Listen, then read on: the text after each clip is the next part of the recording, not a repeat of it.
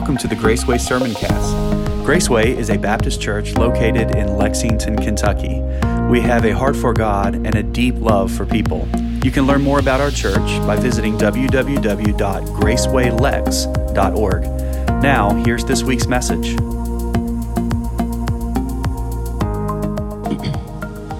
On the first day of the week, Mary Magdalene came to the tomb early while it was still dark.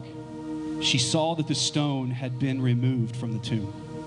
So she went running to Simon Peter and to the other disciple, the one Jesus loved, and said to them, "They've taken the Lord out of the tomb, and we don't know where they've put him." At that, Peter and the other disciple went out, heading for the tomb. The two were running together, but the other disciple outran Peter and got to the tomb first. Stooping down, he saw the linen cloths lying there, but he did not go in.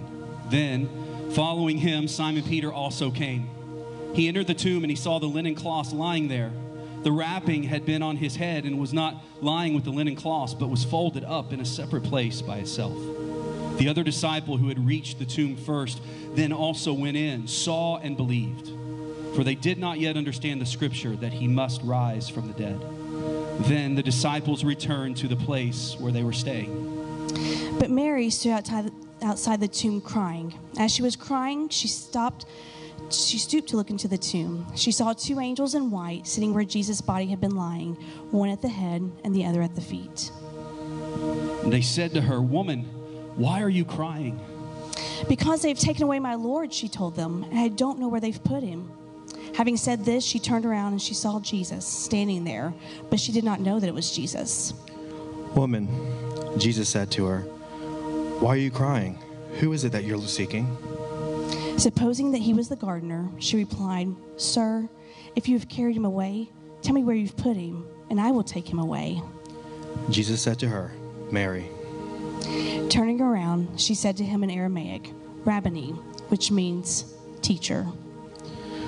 "Don't cling to me," Jesus told her, "since I have not yet ascended to the Father, but go to my brothers and tell them that I am ascended to my Father and your Father, to my God and your God." Mary Magdalene went and announced to the disciples, "I have seen the Lord." And she told them what he had said to her. When it was evening on the first day of the week, the disciples were gathered together with the doors locked because they feared the Jews. Jesus came, stood among them, and said to them, "Peace be with you." Having said this, he showed them his hands and his side. So the disciples rejoiced when they saw the Lord. Jesus said to them again, "Peace be with you. As the Father has sent me, I also send you." After saying this, he breathed on them and said, "Receive ye the Holy Spirit. If you forgive the sins of any, they are forgiven them. If you retain the sins of any, they are retained." But Thomas, called Twin, one of the 12, was not with him when Jesus came. So the other disciples were telling him, "We've seen the Lord." But he said to them, "If I don't see the mark of the nails in his hand, put my finger in the mark of the nails, and put my hand into his side, I will never believe." A week later, the disciples were indoors again, and this time Thomas was with them. Even though the doors were locked, Jesus came and stood among them and said, "Peace be with you." Then he said to Thomas, "Put your finger here and look at my hands. Reach out your hand and put it in my side. Don't be faithless, but believe." Thomas responded to him, "My Lord and my God." Jesus said, "Because you have seen me, you have believed. Blessed are those who have not seen and yet believe." Jesus performed many other signs in the presence of his disciples that are not written in this book, but these are written so that you may believe that Jesus is the Messiah, the Christ, the Son of God, and that by believing you may have life in his name. This is the word of the Lord. This passage that we're going to be looking at, I'm going to be looking primarily at the last half of the chapter this morning. I wanted to thank our team for helping lead us through that, just kind of a dramatic way. Hearing those different voices kind of come in on that story kind of helped to just hopefully drive that home, make it come alive just a little bit more this morning. But we're going to be looking, like I said, at the last half of that. Before we get into the text, though, I just wanted to know, do we have any Marvel fans in the house? Any Marvel fans? Like the comic books or the movies? And if you're wondering what is Marvel, it's the superheroes, okay? So don't think Superman. That's a whole nother universe. And if you're a Marvel fan, you get really mad at the whole DC universe. So we're talking Marvel, like Captain America, Iron Man, all those people. So we got a few fans in there? Okay. On the count of three, just shout out your favorite character. 1, 2, 3. Yeah, Captain America is my favorite. Not the movie, the character. Okay, yeah, you like the bad guy. That's right, I forgot about it. That's my daughter liking the bad guy, everybody. Liking the villain. Got to work on that. But how many of you are like the serious Marvel fans? You're not just on the movies, but you've read the comic books. Okay, not any serious fans in here. Maybe you're watching on the live stream. I didn't really jump on the Marvel bandwagon right away. Matter of fact, I didn't see hardly any of the movies in the theater. I had not seen any of the movies at all until, and this is going to really make some of you who know Marvel, the universe, cringe. I didn't really jump on the bandwagon. My first experience with the Marvel universe was when I went to see Avengers: Infinity War. Okay, so like by that time, everything is pretty much all over. And if you haven't seen the movies, or if you're still watching the movies, I'm going to apologize for the major spoiler alert that I'm going to give you in my opening illustration this morning. If you need to tune out or something like that so that you don't hear what I have to say through this illustration, that's fine. But my first introduction was when I went with my brother and our student pastor, Ryan Blackburn. We went over to see it at Movie Tavern over here in Brandon. That was back in the days when you could actually go to a movie. So we went to see Avengers: Infinity War. So for those of you who are not really familiar with the Marvel universe and all that, Marvel is basically like this library of 20,000 movies, it seems like, but it's actually like 20, I think, 19 or 20 or something like that. And there's movies about the Hulk, and there's movies about Iron Man, and there's movies about Captain America, and then sometimes in the movies they all come together, and their universe is just it takes place over all these different worlds and stuff like that, and sometimes they come together. But what you find out is through all of these movies, there's this one general timeline that's going on. There's one general story that's taking place. And you come down to the final two movies, which is Infinity War and Endgame.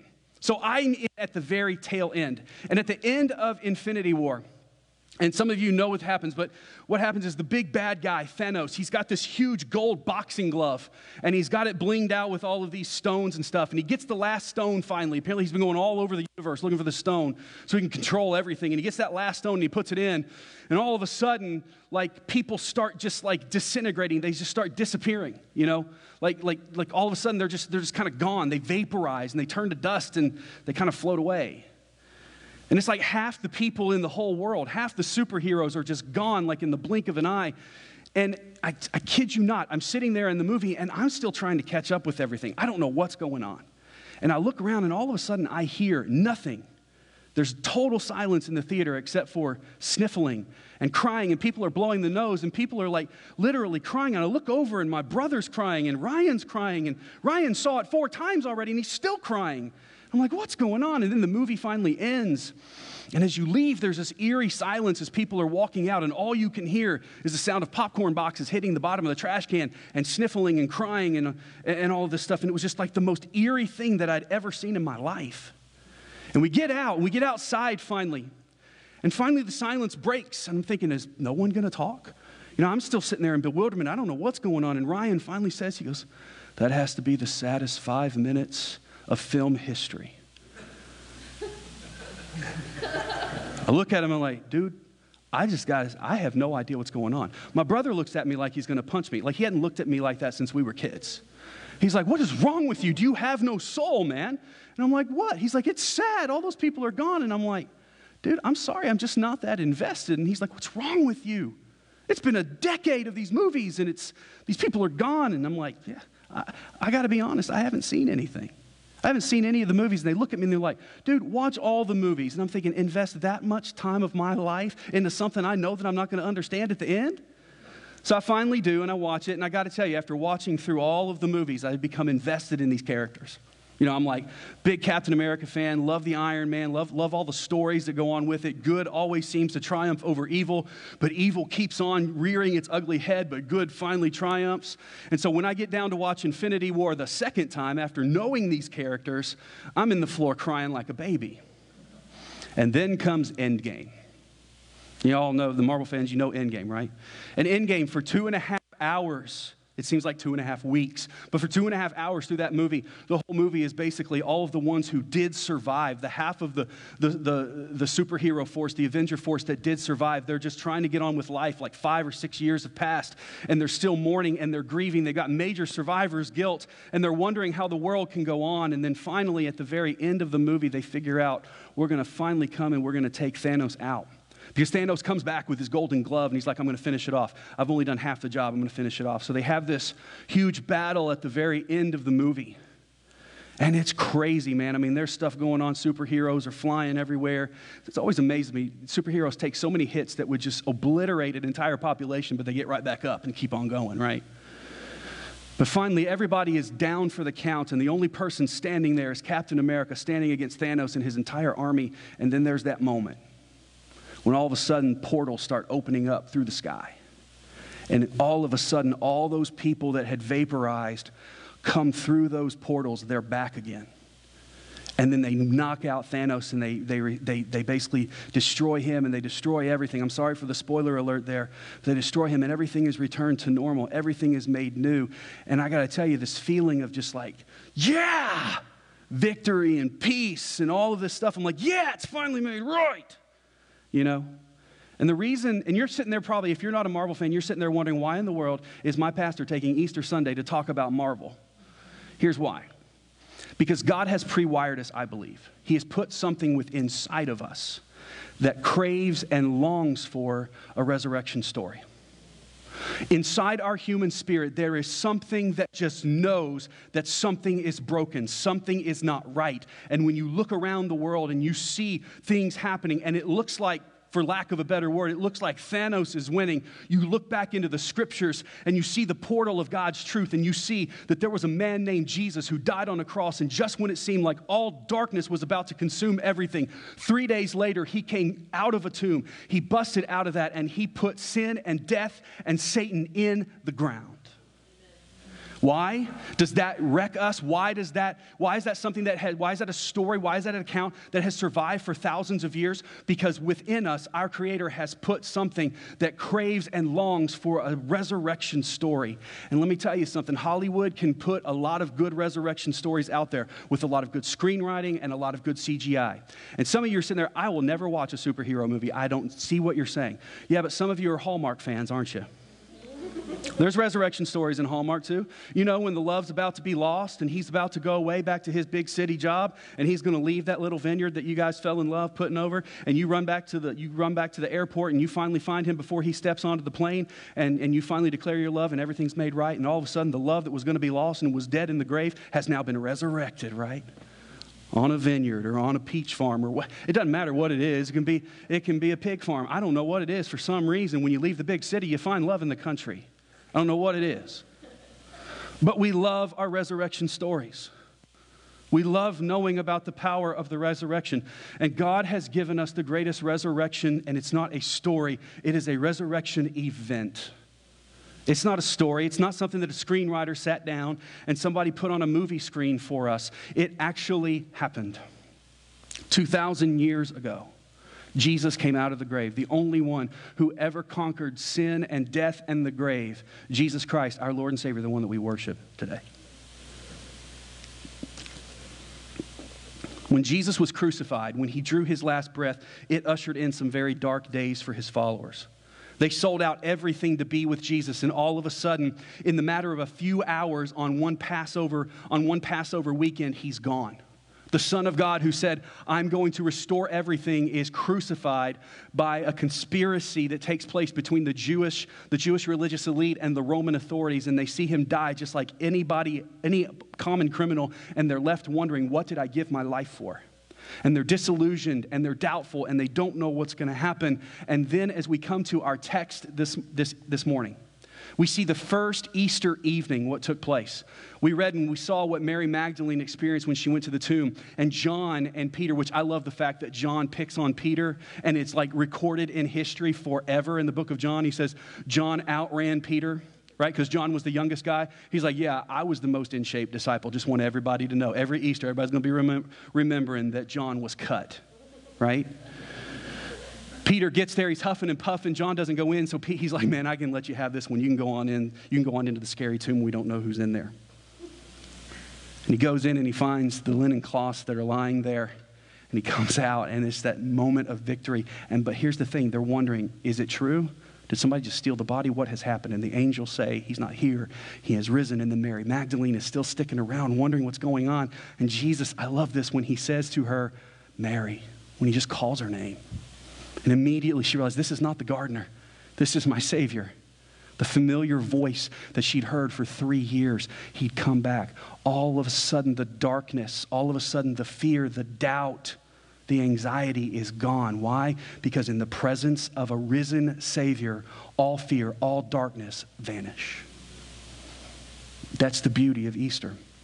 So Jesus, let's look at what happens after the tomb. Let's look at what happens. All the disciples are back in this room, and in verse number 19, let's look at this.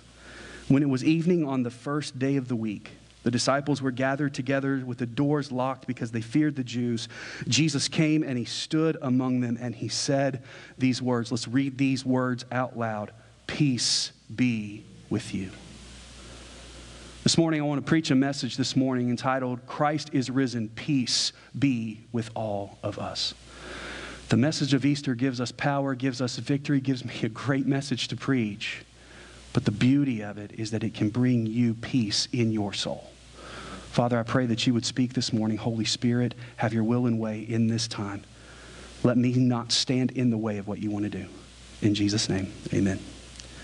Peace be with you. As a preacher, I love to preach on Easter Sunday, but I both love it and I both hate preaching on Easter Sunday. I love it because what greater message can you preach, man? It's the greatest message ever. Everybody's pretty much in a good mood. Kids are all hopped up on sugar. You know, you got the ham or the turkey that's in the crock pot at home. You know you're going to go home and have a good dinner. The only pressure you really have to preach on Easter is that you got to get done so people can get home before lunch burns, right? I love the message. It's a great message, and everyone loves to hear the message of the resurrection. But I also hate preaching it because sometimes familiarity breeds contempt. We get used to it. We get kind of underwhelmed by it, right? The other thing is, how many times can I preach the same thing with freshness? How many times can I preach it to where people are thinking, man, I think I heard that one last year. Or it's the same old story over and over and over and over again. But here's my question. What if it is the same story over and over again? What if it is all about the resurrected King? And that's the thing. The gospel is all about the resurrected King. All of Scripture, all of the gospel, everything we do points to this moment. Jesus is alive and he lives so that you may live in him. So what we see in our text is the first and only Easter sermon that Jesus ever preached. Jesus didn't have to preach another Easter sermon. This is the first one and the only one that he preached. And here was his introduction. Peace be with you. He didn't give some cheesy introduction tying in a superhero movie with all of it. He just literally started off and he comes in hot. He's like, peace be with you. Now, what greater object lesson can it be that you're the one who's resurrected, standing there before a captive audience in this room looking at you like, where'd you come from? He's like, peace be with you. Peace always prevails in the presence of Christ. At the moment when his disciples needed it the most, they probably doubted him the most, Jesus showed up. And church, that's something that we cannot forget today. At the moment you need him the most, he will show up. He doesn't have to show up because he's already there. He's been there the whole time. Peace always prevails in the presence of Christ. Two of the most famous stories and the most famous seasons from Scripture, Christmas season and Easter, we see this great pronouncement of peace. The angels said when they came to announce the birth of the Savior to the shepherds, they say, peace on earth and goodwill to men. So they started the story, they started the plan there by saying, Jesus has come to bring peace. And now Jesus standing there before his disciples in this room to these beleaguered disciples says, peace be to you. It's the fulfillment of what got started on Christmas morning. Jesus has brought peace. Not only has he brought peace, not only will he instigate peace, he is peace. And because he lives, peace is available. So here's the big idea this morning. If you get nothing else out of this message, get this thought and get this truth and let it really sink down into your soul. The resurrection of Christ is the cornerstone of the Christian faith. Without the resurrection, you don't have the gospel. Without the resurrection, with only the crucifixion, you have a wonderful story of someone who did a nice thing for us, but it doesn't do anything for our future. The cornerstone of our Christian faith is the resurrection. It proves that he is Lord. It proves his power over death and the grave, but it also proclaims a deep, abiding, and personal peace for all who live in the power of his resurrection. And some of you are sitting here and you're shaking your head at me right now. And I know some of you are probably commenting right there in the Facebook stream because you know that peace. You know that peace. You're shaking your head as one from experience. But some of you are probably sitting there thinking, man, I don't know. I don't know, man. I've heard Easter messages. I've heard about this peace that comes, and I've just not experienced it in my life. My prayer this morning through this message and through what we're going to look at, what happened for the disciples on that first Easter Sunday night, will be something that takes place within your spirit today. Because if you know Jesus, you can know peace. If you don't know Christ, peace will always be like out of reach. You can try to fabricate it and you can find something that'll substitute for a little while, but it's always, just like those superheroes in Infinity War, it's always going to disintegrate. It's going to just float away. Only Jesus is that abiding peace for us. What kind of peace am I talking about this morning? First of all, it's the resurrection gives us a peace that comes from a kept promise. It's a peace that comes from a kept promise. Everybody knows what it's like to be promised something, right? What's the biggest promise that was ever made to you? I can't remember. The biggest promise I've ever made in my life here on earth, this earthly promise that I've ever made, was when I stood at the altar so many years ago now. Feels like yesterday, sweetheart. It was so many years ago. And I promised that I would forsake all others and that I would love and cherish Stacy Erlane Smith. And then I gave her my name. It was the greatest promise that I've ever made. It was the most intense commitment that I've ever made in my life, and it's the most intense commitment to keep through my entire life. But there's a peace that comes over, and she made that same promise to me. And the promise that she made to me as I trusted her, it's the peace of a kept promise. And every day we stay together, there's a peace that comes over because it's a promise kept. But here's the problem with humanity. We break our promises, don't we? We may have great intentions, sometimes, and I'm not saying that to build up to that. I still love you, still keeping that promise. All right? We make those promises, we intend to keep them, but sometimes things stand in our way. Jesus made a promise to us. The Lord made a promise to us in Scripture that I will never leave you and I will never forsake you. Jesus promised that in 3 days he would come again and he would resurrect from the grave. He gave a promise, and Jesus keeps his promises. See, the disciples were disillusioned after Jesus had died, because they went all in on him. They left their fishing boats. Matthew left his tax collecting tables. They all left lucrative careers, and they basically became poor nomads traveling around following the son of a carpenter who said he was the Son of God. And they began to follow him and learn from him and live with him. And they went lock, stock, and barrel all in on Jesus Christ. And then all of a sudden, things turn. I mean, think about how fast everything turned. On Palm Sunday, just a week before the resurrection, Jesus is riding into the city of Jerusalem, into God's city, and everyone is gathered around. They're praising him. They're shouting Hosanna. They're recognizing him as the Messiah. If you're a follower of Christ, if you're one of the disciples, you're thinking, man, this is what I got into this for. They're getting it. And then in just a matter of a few days, they're crying out, gathered at Pilate's courtyard, and they're saying, crucify him.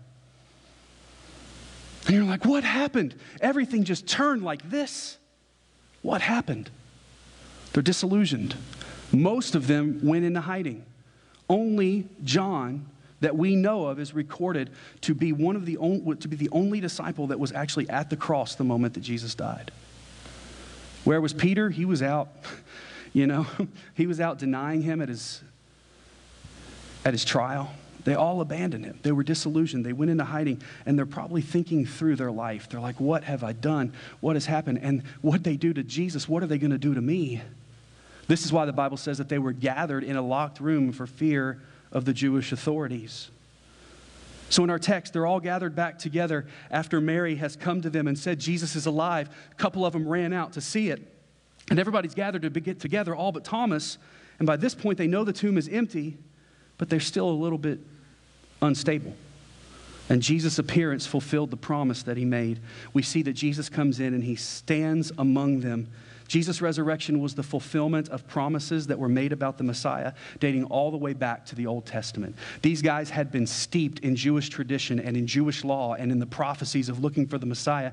The moment they saw the Messiah standing there, risen before them, they knew he was the one.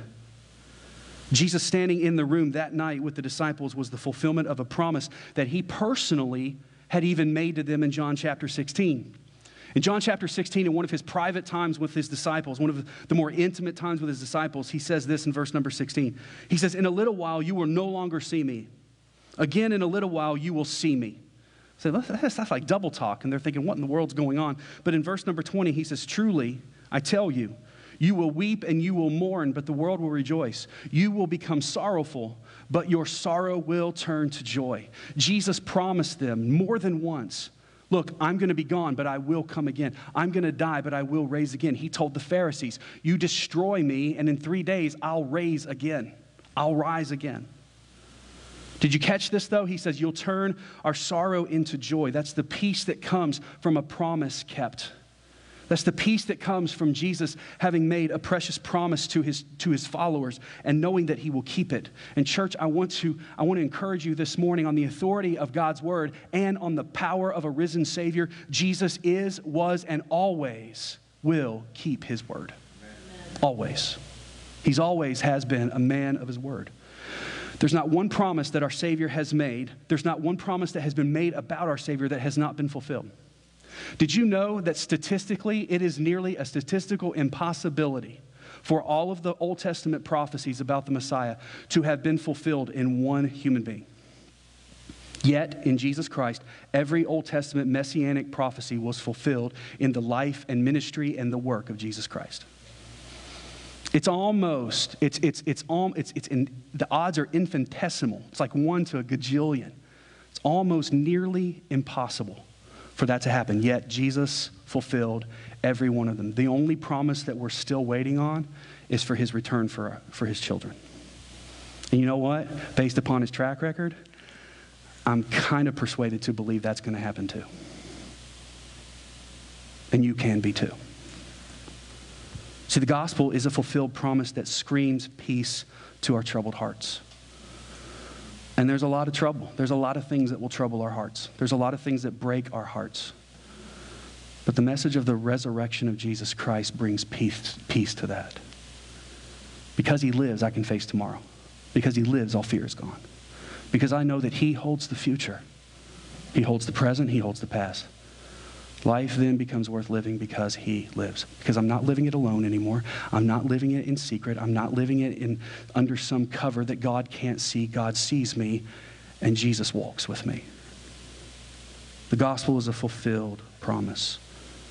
The gospel screams about a Savior who died and rose again and lives today to keep the promises he's made. When he promises, I will never leave you, I will never forsake you, he keeps his promise. So it's a peace that comes from a kept promise, but the resurrection also gives us a peace that erases all of our doubts. It erases all of our doubts. So if you're anything like me, you strut a little bit more on Easter Sunday. Maybe it's just me. Is it just me? I strut a little bit more on Easter Sunday, man. I puff my chest out a little bit more, man, because it's Resurrection Sunday. It's like every other day you almost think that like Satan's got his way. And the Bible says he's kind of the prince of the power. He's kind of the prince of all the things that are going on right now. And so you kind of feel like you know Jesus is alive. You know that stuff, but there's still stuff you're dealing with, right? Easter Sunday comes, it's like, boom, he's alive. Well, he's alive every day. He's alive every moment of every day. And I primp a little bit, not because of the new clothes, not because of any of that, but because of the power of Jesus being alive. But you see, the first Easter wasn't like that. There wasn't an Easter egg hunt. There wasn't Sunday dinner. There wasn't any of that. Actually, there was a lot of fear. There was a lot of doubt. There was a lot of anxiety.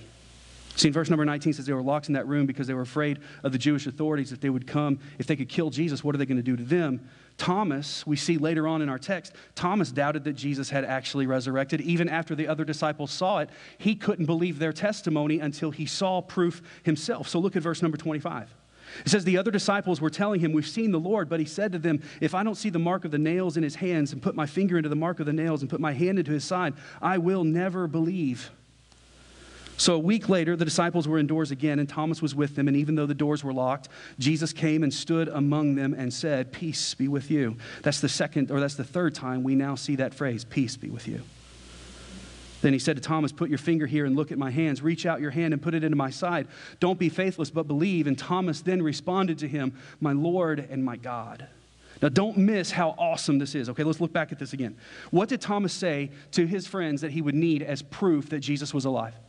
He said, I would need to put my hands, I'd need to poke my finger into the nail holes, and I'd need to put my hand in his side, which is actually kind of gross when you think about it, right?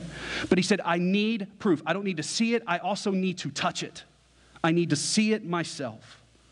He said, I need to touch the nail prints. I would need to stick my hand in Jesus' side. Now, look what Jesus offers to Thomas the moment he sees him. He says, Thomas, go ahead and stick your hands in my nail prints. Go ahead and stick your hands in my side. Didn't know that. The disciples hadn't gotten with Jesus and said, hey man, here's what Thomas needs. Jesus is an omniscient Savior. He knows exactly, not even what Thomas was saying. He knew what Thomas was needing in his heart. Thomas got exactly from Jesus what he needed in order to believe. And when that happened, Thomas didn't need to do it. All we see, Thomas didn't do it, right? It just says he hears what Jesus says, and at that moment, his heart is filled with peace. His heart is filled with confidence in his Savior, and he says, my Savior and my God. His doubt immediately turns into worship. Why? Because Jesus met him with exactly what he needed. The peace had just pronounced on him, consumed him to the place of worship. The peace that Jesus had pronounced on him consumed his soul and erased his doubts. The other disciples, and we give Thomas a bad rap. We call him Doubting Thomas, and we think about him as just like this weak kind of follower. Thomas, if you look back in Scripture, he was one who was ready to lay down his life and like go into battle for Christ. So he's not necessarily a coward or a wimp. We don't know what Thomas was out doing and why he wasn't with them at that first meeting or anything like that. But the disciples also needed proof too. See, look at verse number 20. After Jesus comes and appears to the disciples the first time, it says, after he said peace to you, he says, he showed him his hands and his side. So the disciples then rejoiced when they saw the Lord. See, they were doubtful too. Every one of them were doubtful.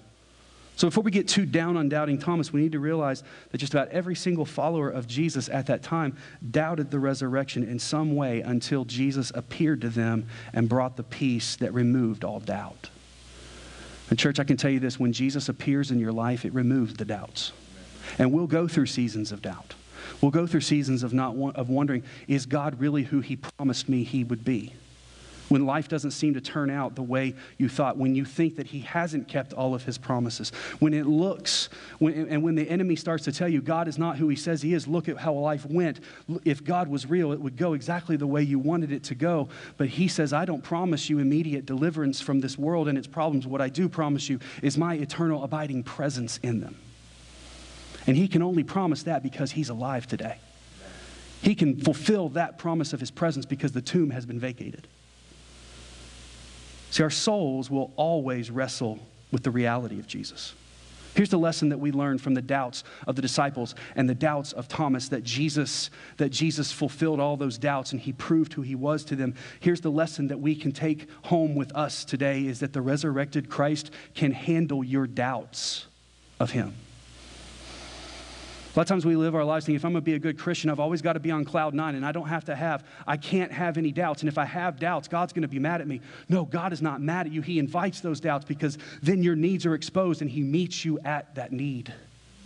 And he'll become more real to you than ever before in the middle of that. Jesus is the most problematic and divisive figure in all of history. What else would you expect of somebody that we literally divide our history on? Before Christ and Anno Domini in the year of our Lord, Jesus still today is the most problematic and controversial and divisive figure in all of history.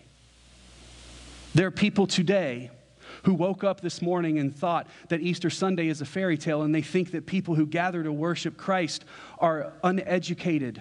They're foolish. They're buying into a fairy tale. Folks, it's only when you come to see and know the risen Savior that you realize this is more real than anything could ever be. God's designed it so that each human soul has to reckon with his Son.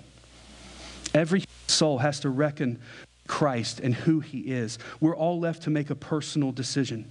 Will he be my Savior and Lord, or will he just be another fairy tale out there? And mom and dad can't make that decision for us. Grandma and grandpa, husband, wife, no one can make that decision except for us. It's a personal decision. Will he be my Savior and Lord, or will he just be a fairy tale? We have to all make that decision. And here's the thing about the resurrection for us as a church.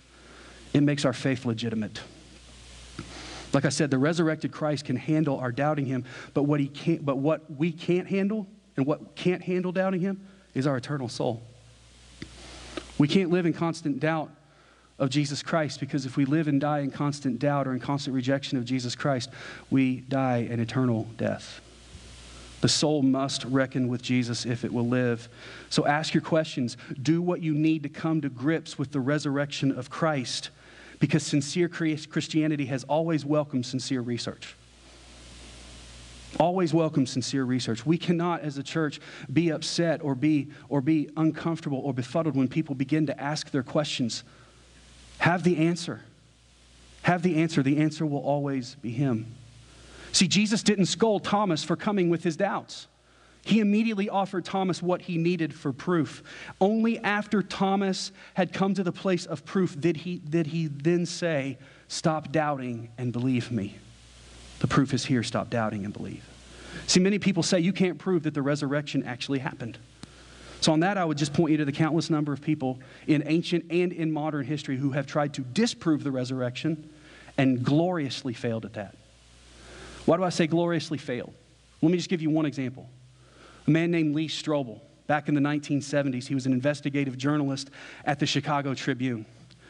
And an investigative journalist has to be naturally skeptical, and so he set out to disprove the resurrection of Jesus Christ. He was sick and tired of hearing the gospel. He was sick and tired of hearing about Christians talking about Easter. He was sick and tired of what he thought Christianity was doing to culture, so he set out to disprove the resurrection.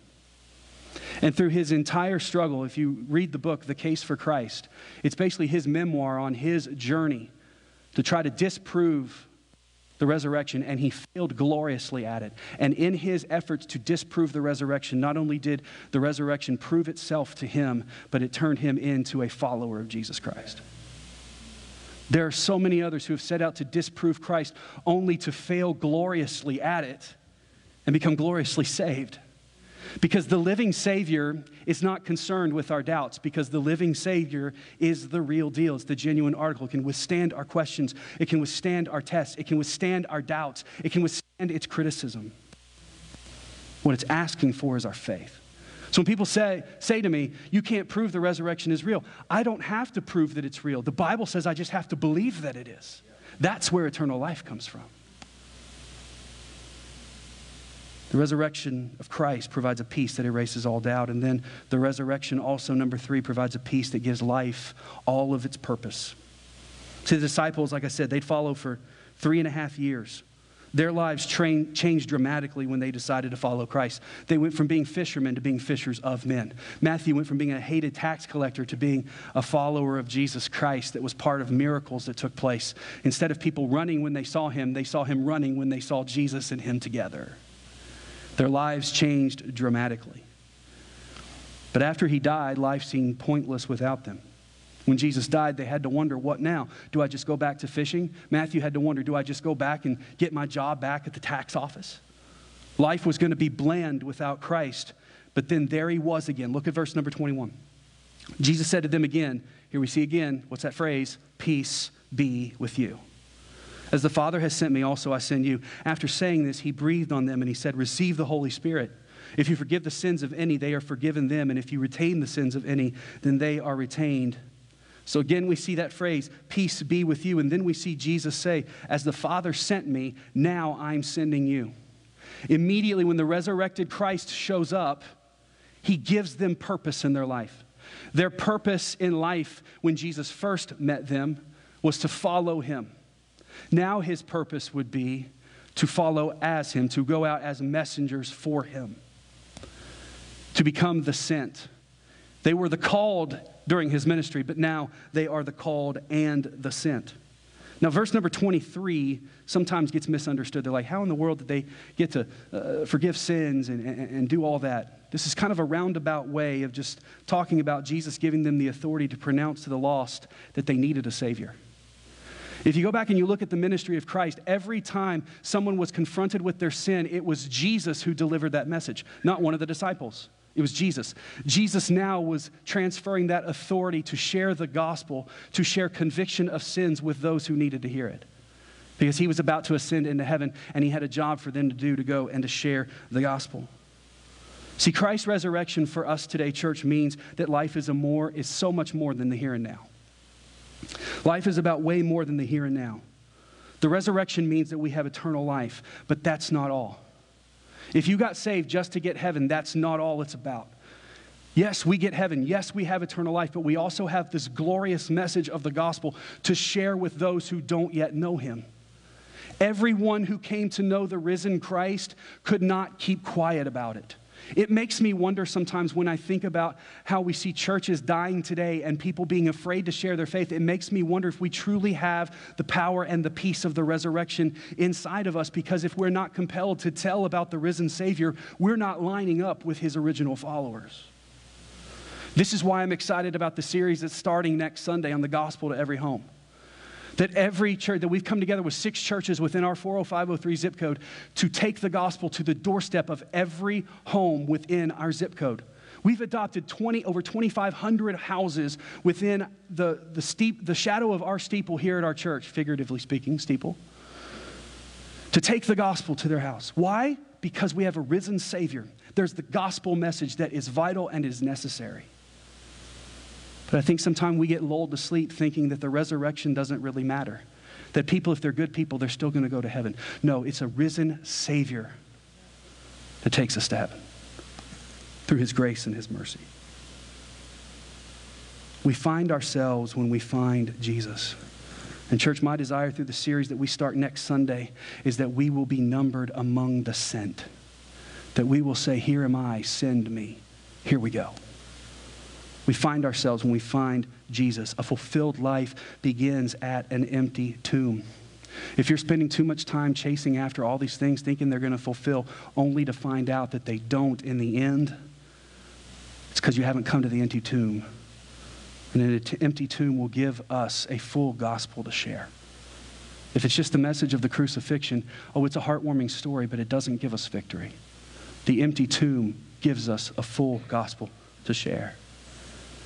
And then as we get ready to close out this morning, the fourth thing that we have so that you can finish filling in that list and avoid the therapist office this week is that the peace of the resurrection brings us a peace of pardon from sin and victory over sin, over death. The peace of the resurrection is a peace that comes from being pardoned from sin and victorious over death. If you were to ask people what their greatest fear is, they may tell you, I'm afraid of the dark. They may tell you, I'm terrified of spiders. They may tell you, I'm afraid of my wife. Let me tell you, I'm afraid of my husband. They may tell you, I'm afraid of my kids. Just teasing. I love my kids. That's what they tell me to do. But the greatest fear that we all have that no one ever says, because we know it's just kind of one of those things that it's just always there, is the fear of death. All of humanity struggles from a paralyzing fear of death. How do I know this? It's big industry to try to avoid it, right? How many of you have a gym membership? How many of you always feel guilty when you stop by McDonald's instead of stopping by, Whole Foods? Why? Because we know that if I eat McDonald's, I'm going to enjoy life, but it's going to be shorter, right? We always try to do everything we can to make sure that we live as long as we possibly can. Why? Because inside of us, there's this fear of it. It's a fear of the unknown. We all know it's coming. You can drink all the kale smoothies in the world, run every 5K, 10K, 1,000K, special K you want, but you're going to die. If I run a 5K right now, I'll probably die while I run the 5K, right? And you're like, thanks for this uplifting message, Pastor. This is great. I come to church and you just basically tell me I'm going to die. No, I'm not telling you. Here's what the Bible says, Hebrews chapter 9. Don't be mad at me. And just as it is appointed for people to die once, after this, they'll be judged. So we know that here's the thing about that. We know on the authority of God's word that the greatest fears that we have will one day be realized. There's no avoiding it because no one's figured out how to cheat death. Oh, except, of course, Jesus. And here's the thing. Jesus didn't just cheat death. He didn't just pull a trick and escape the system. He defeated death. He kicked death's tail. 1 Corinthians chapter 15 says, death has been swallowed up in victory. Where death is your victory, where death is your sting. The sting of death is sin. The power of sin is the law. We talked about through our 10 Commandments series, all the way through that we just finished. But thanks be to God who gives us the what? The victory through our Lord Jesus Christ. Death has been swallowed up in victory. Jesus didn't just cheat death. Death just didn't come knock at his door. Death knocked at his door and he rose from it. Don't miss this. Because John, and this is the whole reason that he wrote this gospel to begin with, so that you may know the power of the resurrection and trust him. Look at what it says in John chapter 20, verse number 30. Because the eternally resurrected Savior offers us all eternal life in him. It says this, Jesus performed many other signs in the presence of his disciples that are not written in this book, but these things have been written so that you may believe that Jesus is the Messiah, the Christ, the Son of God, and that by believing you may have life in his name. This is the whole point of Easter. It's the whole point of the gospel. It's the whole point of the reason John wrote his gospel. It's the whole point of the Bible collectively as a whole, that you may believe in Jesus, and by believing in Jesus, you may have life in his name. So we have wonderful hope on Easter. We have wonderful power on Easter. We have wonderful victory on Easter. We also are given a personal peace from Easter. But it's a peace that you can only have if you bear his name. Do you know Christ as your Savior? Have you called upon his name? You see, I don't get this eternal life by doing a song and dance down here that gets God's attention, and he says, oh man, that person looks worthy, that person looks talented enough, I think I want him in my kingdom. No, Jesus came to the cross because he wanted us all. God is not willing that any should perish, the Bible says, but that all should come to repentance. And he said that if you will call upon the name of the Lord Jesus Christ, you will be saved.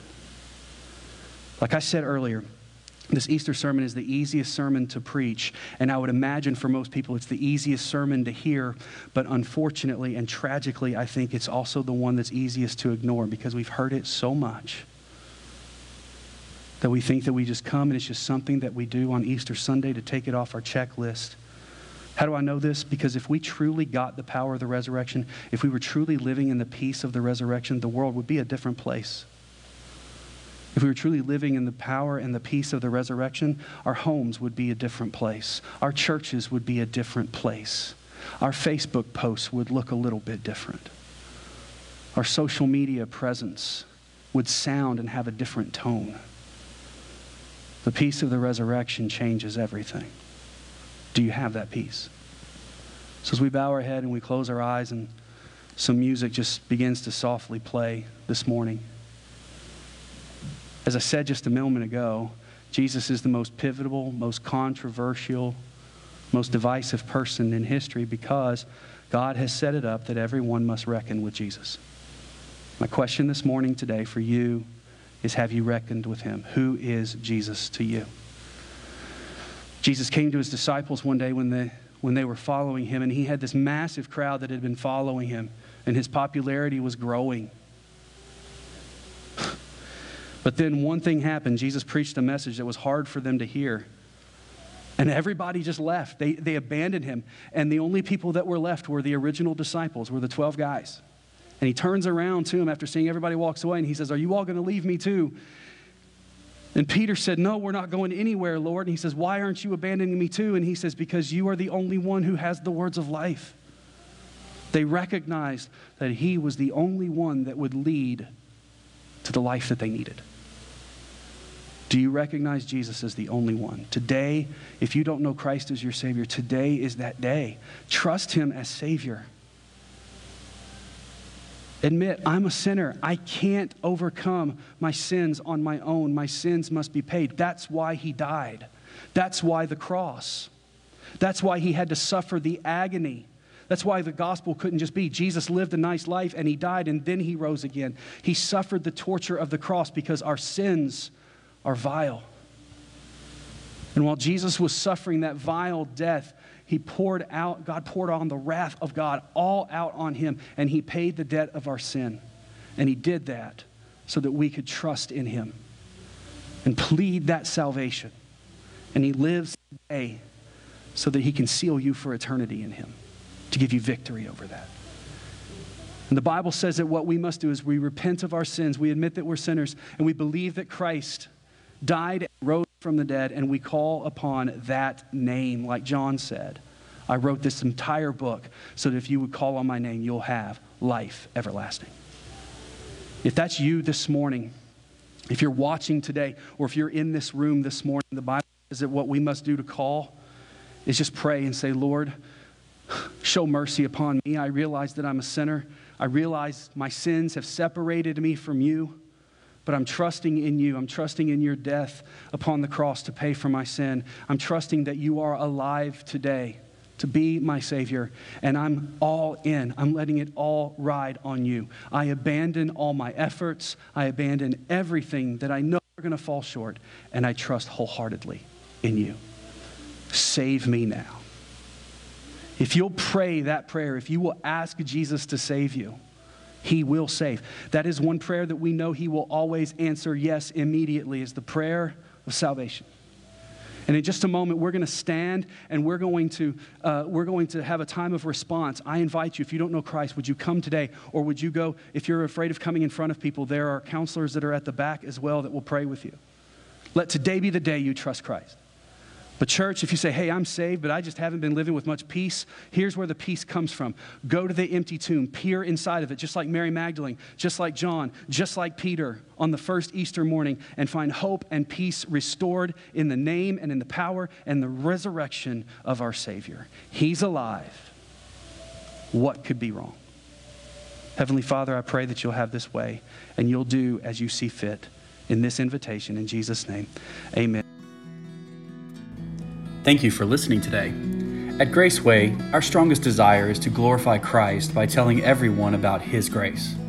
If you have questions or are in need of spiritual help, please reach out to us by visiting www.gracewaylex.org and click on the Contact Us section. Or you can email us at gracewaylex@gmail.com. Our worship services are held each Sunday at 10:30 a.m. We'd love to worship with you this week. Until next time, take care and walk in the way of grace.